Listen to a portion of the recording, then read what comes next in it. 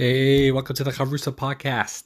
On today's episode, the moral barometer of baseball's Hall of Fame, the Torah's timeless messaging of mountains, winds, Gallnut trees, and their relation to the power of words, and continuing a crucial conversation of ideas for vitalizing Tefillah. I'm Moshe Sharman. Thank you for joining me in this exploration of timeless wisdom and ideas that have guided some of history's greatest men and women for over 3,000 years. The 2021 Baseball Hall of Fame ballot voting is today, and it brings up a great moral debate, as it looks likely the voting's happening, I think currently as I'm recording this, but it looks likely that nobody in the current class that's up for the vote will actually get elected in. Quite chaotic. And the reason is, although these players, some of them are quite good if you look at their statistics. You look at Barry Bonds, who leads baseball history in home runs. He has hit the most home runs ever in baseball, which is a pretty cool mark. Roger Clemens, longtime Cy Young winner for my hometown New York Yankees, Manny Ramirez, Curt Schilling, some great players, Omar Vizquel, but doesn't look like anyone's going to get in, and that is because a lot of these players, for example, take Barry Bonds, is stained by a history of steroid use, performance-enhancing drugs, PEDs. Barry Bonds, Roger Clemens have admitted to using such substances, which boosted their numbers. The question is, Manny Ramirez as well, the question is, what effect or how much should this affect their Hall of Fame status? Now, what's also interesting is some of these other players, for example, Omar Vizquel is accused of domestic abuse at home. Curt Schilling is ostracized for some of his political views that, according to some, are outside the fold. And the question is, what effect should this have on their Hall of Fame status? So many, or it looks like the direction of the voters are going to disqualify all these candidates. Some of them, this is their last chance to get in. You have a certain amount of years you could try. And the voters are determining that these disqualifies them from the Baseball Hall of Fame. Now, I would think it's important to make a distinction between players, for example, that used performance-enhancing drugs, so Barry Bonds. His very accomplishments on the field are under question because they were boosted, perhaps unfairly. Sammy Sosa as well, cork in the bat, steroids. So that, I think, is a very legitimate disqualification. Now, it gets a little bit more gray area when you take, let's say, Omar Vizquel or a Curt Schilling, who famously pitched in the World Series with a bloody sock as his foot is bleeding out, and he's still pitching an excellent game. So how do we define greatness? The Hall of Fame, you're a famous baseball player. Should your moral character play a role in that? When you see some of these great, Tom Brady's a great football quarterback, unbelievable, his greatness in football, but is he a great person? When we elect somebody to the Hall of Fame, when somebody's in the Hall of Fame, what's that signifying? What's the definition of a person's greatness? Does their morality, does their political views, does their private life play a role into their success on the field? Or how much should it play a role?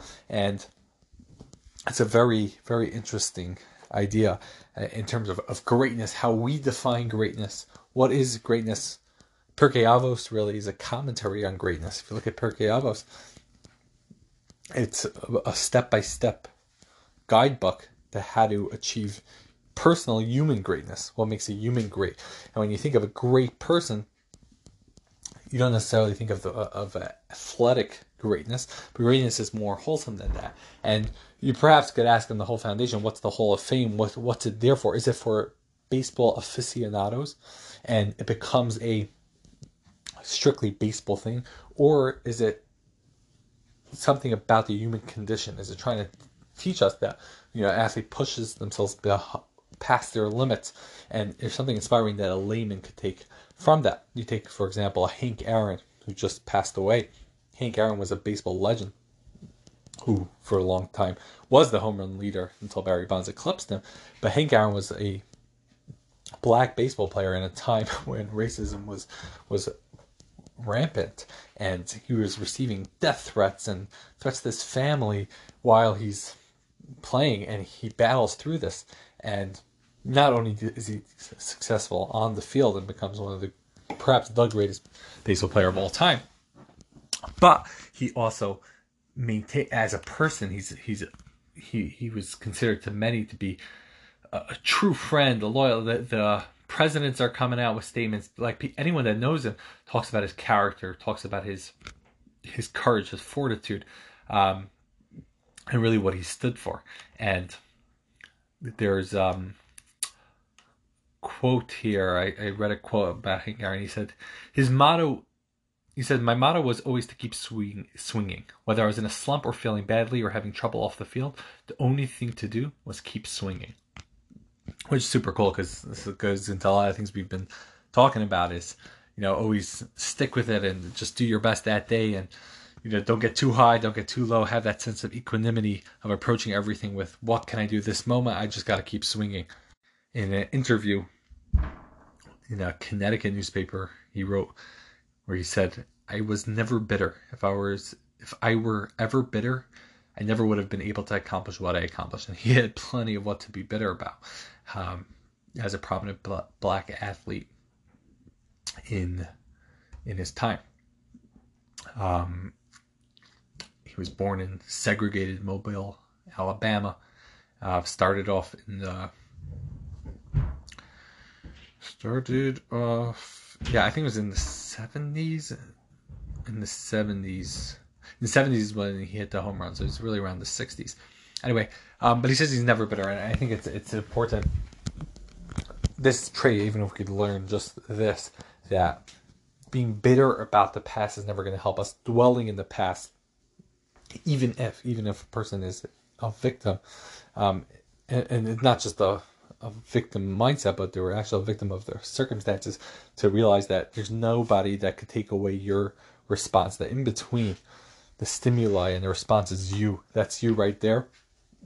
Nobody could take that away from you, and just keep swinging, and of course, people that have done wrong should be brought to justice, and love needs to be tempered by justice, for sure. But in your own personal life, not to let the past create bitterness now, and just keep swinging. That's a true Hall of Famer. As to the rest, it's up for debate, and interesting stuff.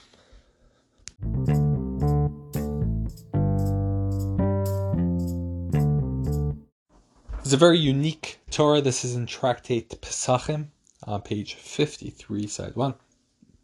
Torah teaches, Simin Laharim Milan, the sign or the hallmark of mountains are Gallnut trees. Gallnut trees is a type of tree. That's the hallmark of mountains.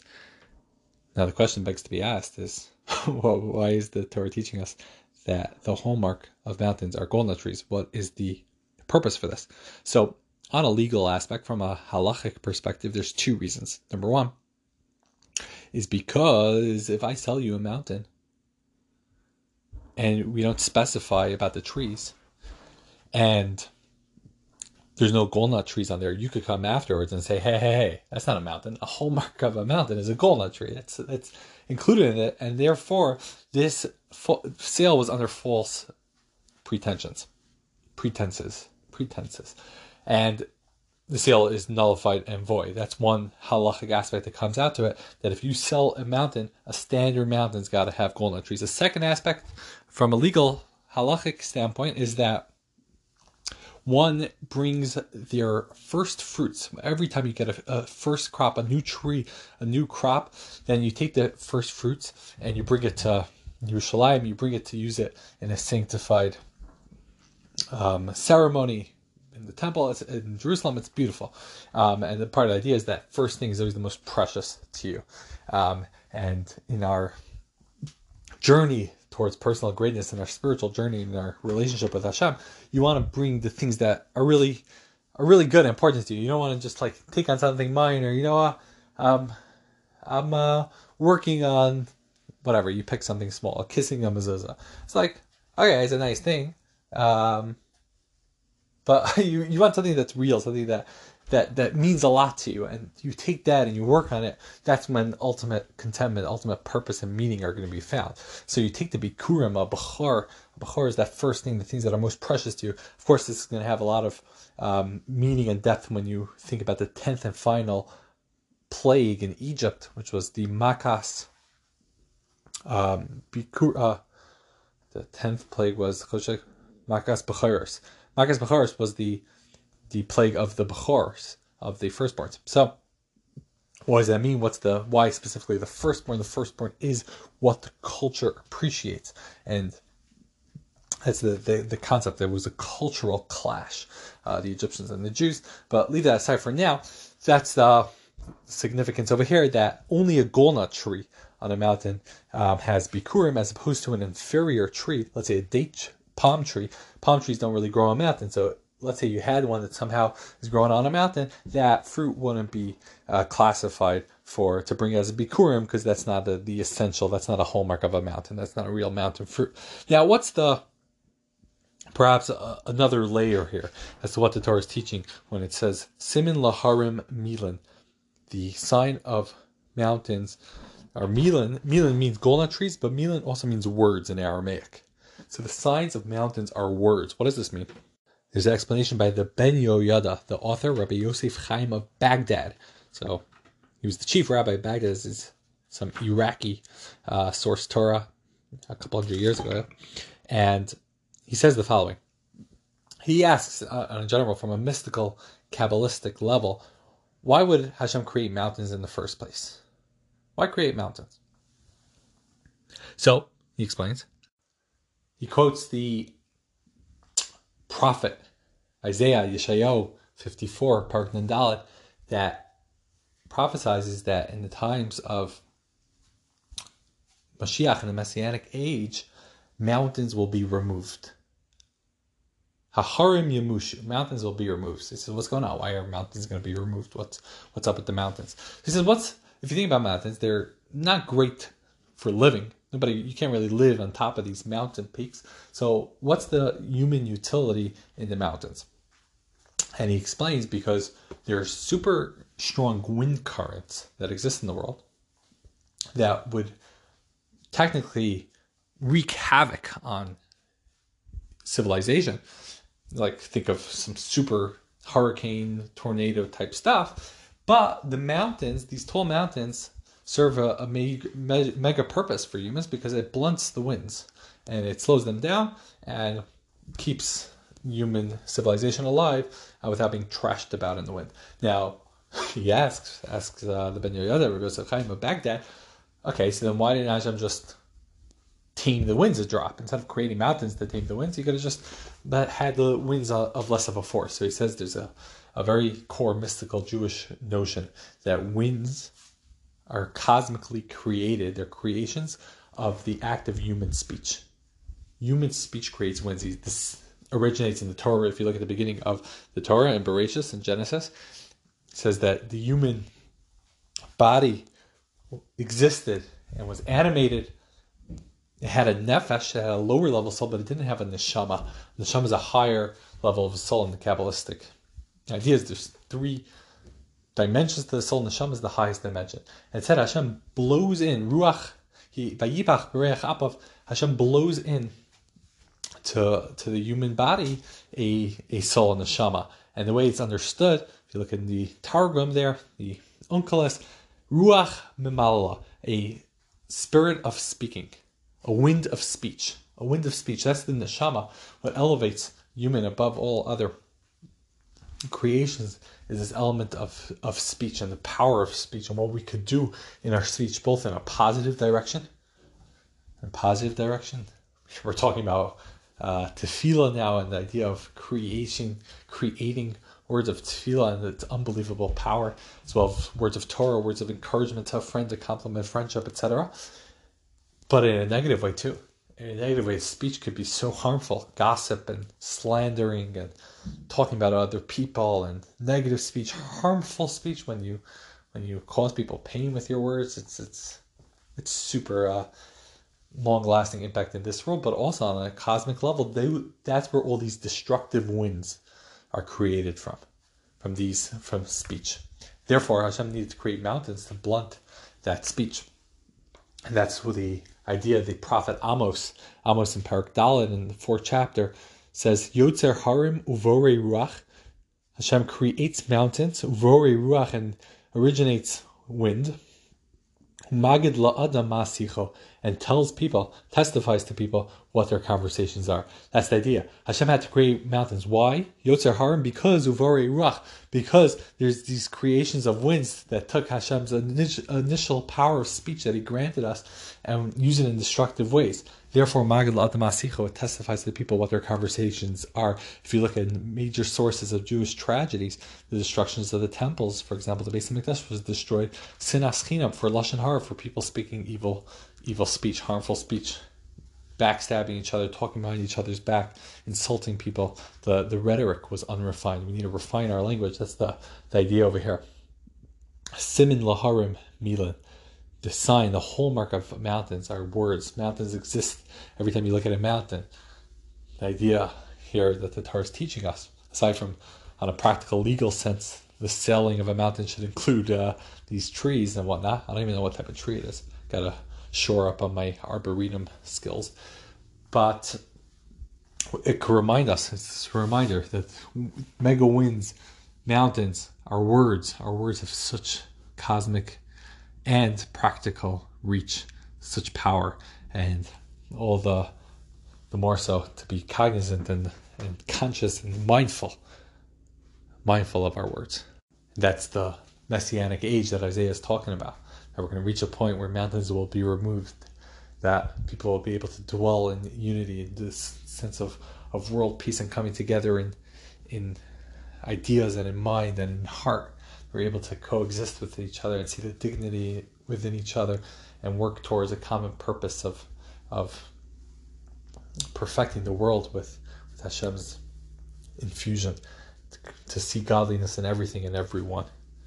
Mountains will be removed. I've been getting some great feedback, and please keep it coming. Just this morning I got some emojis with fire symbol, so I think that's good, like fire, that it's good, it's fire.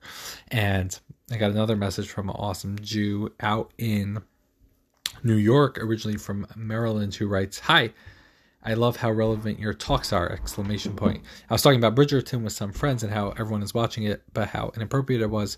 I had skipped many scenes and I thought it was so crazy how normal everyone thought it was.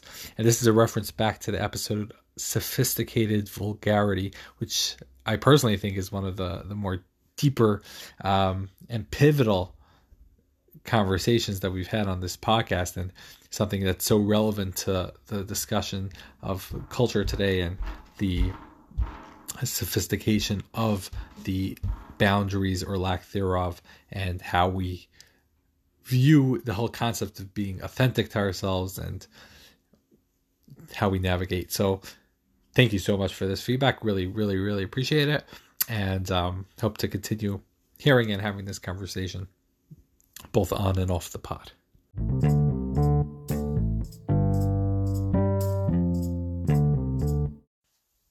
Picking up the conversation of yesterday's episode, status upgrade. We are in a departure from standard Chavrusa learning. We spoke about potential ideas to infuse and revitalize Tefillah, prayer service. One of the ideas that we had mentioned was stopping the end time, that there should be no end time, that each person should go at what's going on in their personal inner experience, and that should play itself out instead of being a set duration time. And one of the listeners of the Chavrusa podcast reached out and reminded me. This is a dear friend of mine from our days in yeshiva in Israel, in the Mir Yeshiva, and as is well documented, a friend from yeshiva is a different type of friend than a regular life, because when friendship is forged over ideas and growth and learning, those friendships are something else. It's an unbelievably deep and real connection, and part of what's going on with the Chavrusa podcast and forging connections over ideas and Torah. It's a wonderful venture.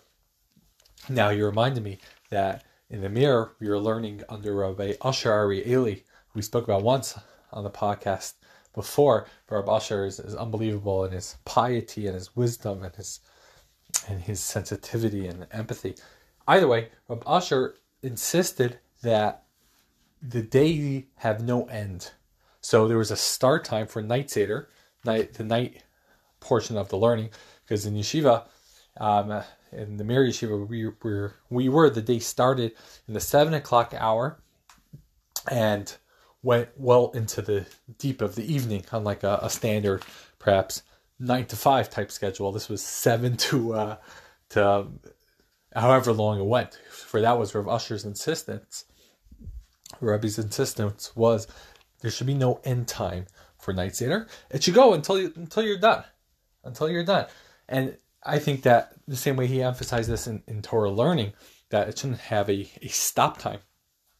The same is true with tefillah. As well, I remember when in the mornings we would learn in Yeshiva Paseh, and at the end of the first Seder, at the end of the morning Seder, it stopped at 12:15, and at 12:15 on the dot, everybody would just close their Gemaras, close their learning, stop with their chavrusas, and just end it like on the dot. And it always bothered me that it became so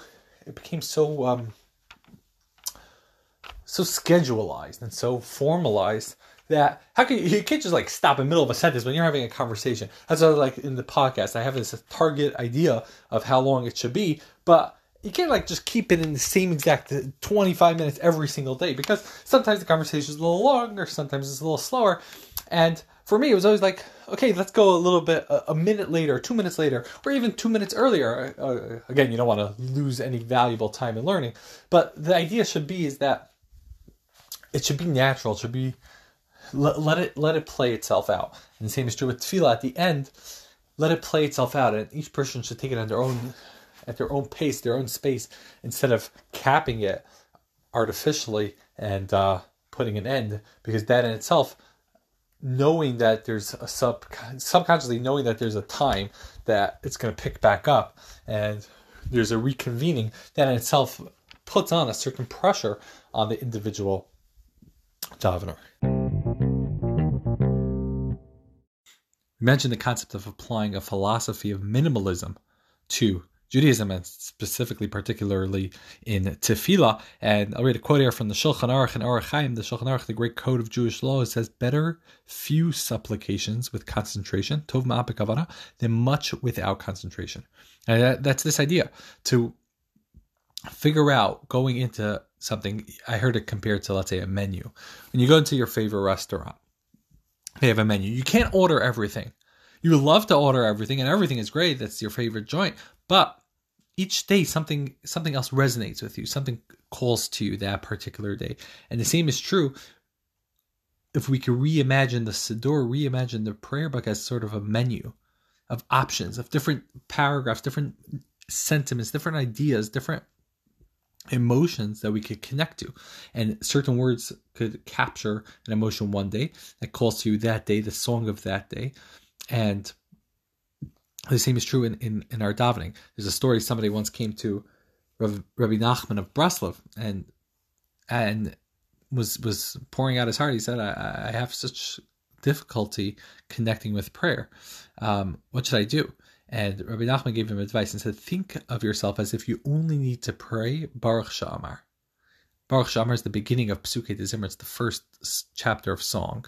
It's the first paragraph of song that introduces the prayer. And says, think to yourself that maybe this is your mission. Maybe you're, he gave the example, maybe you're like imagine yourself as a reincarnation. You were reincarnated, that your previous life, you concentrated on every single aspect of the davening order except for Baruch Shamar, except for this one paragraph, and just make that your paragraph. And he said, you put all your energy into that modest amount, you'll be able to get it with proper concentration. Then afterward, you could add a little more perhaps. But that's this idea of picking one thing, and instead of getting overwhelmed by the magnitude of the order of the day, to connect with that one aspect. I'd like to suggest a fifth idea to introduce to revitalize on a communal level the davening, the tefillah, the prayer service. Counting yesterday's 4, we spoke about the abolishing, canceling Mincha Ma'ariv, conjoining them at their hip.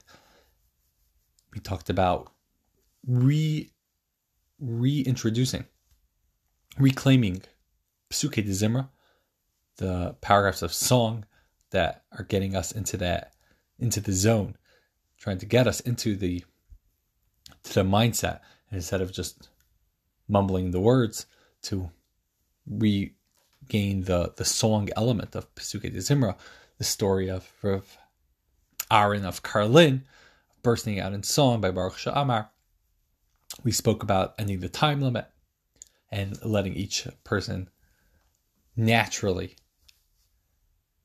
go through the process of their own tefillah experience. And we spoke about introducing periods of silence, both in a personal level, but also having times where you could just be, and instead of just I need to catch up, I need to keep the pace, to have installed times, periods that are just silent and just being there in the silence, and the silence itself becomes part of the prayer. It's not just the break, but in it itself is just holding the presence, the same way when you're sitting with somebody that you're comfortable with, somebody that you're very close with, you're on a date, for example.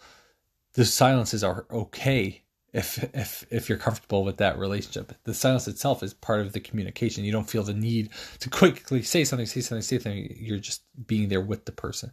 And the same is true with tefillah. We could just be there with Hashem. Now, a fifth idea, and I read this from Rabbi Dov Singer's book, and I began tearing up when I read it. It's such a beautiful idea.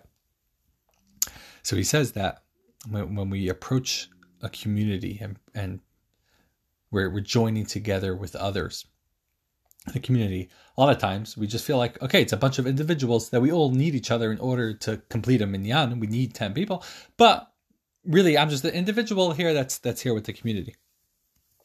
And he quotes a Zohar. The Zohar says, the early Kabbalistic compendium of all mystical Jewish mysticism, the Zohar says that every part of the human body, every limb corresponds transcendently to a portion of the tefillah, a portion of the davening, of the prayer. And each person is associated with a particular limb. And each person, that limb coexists with the other limbs in the body. But everybody has their own part. So you're on a sports team. You have the quarterback, the linebacker, the coach, the scouts, the wide receivers. Everybody plays their own different element. And the same way as in an orchestra as well. You have the flute, you have the piano, you have the drums. Each person will have a different moment of shining in the Philharmonic orchestra. There are many roles, they'll switch. And the same is true in a minyan, that each person has their own different approach. Each person has their own thing that they connect with, their own thing that they're going through, their own thing that they're struggling with.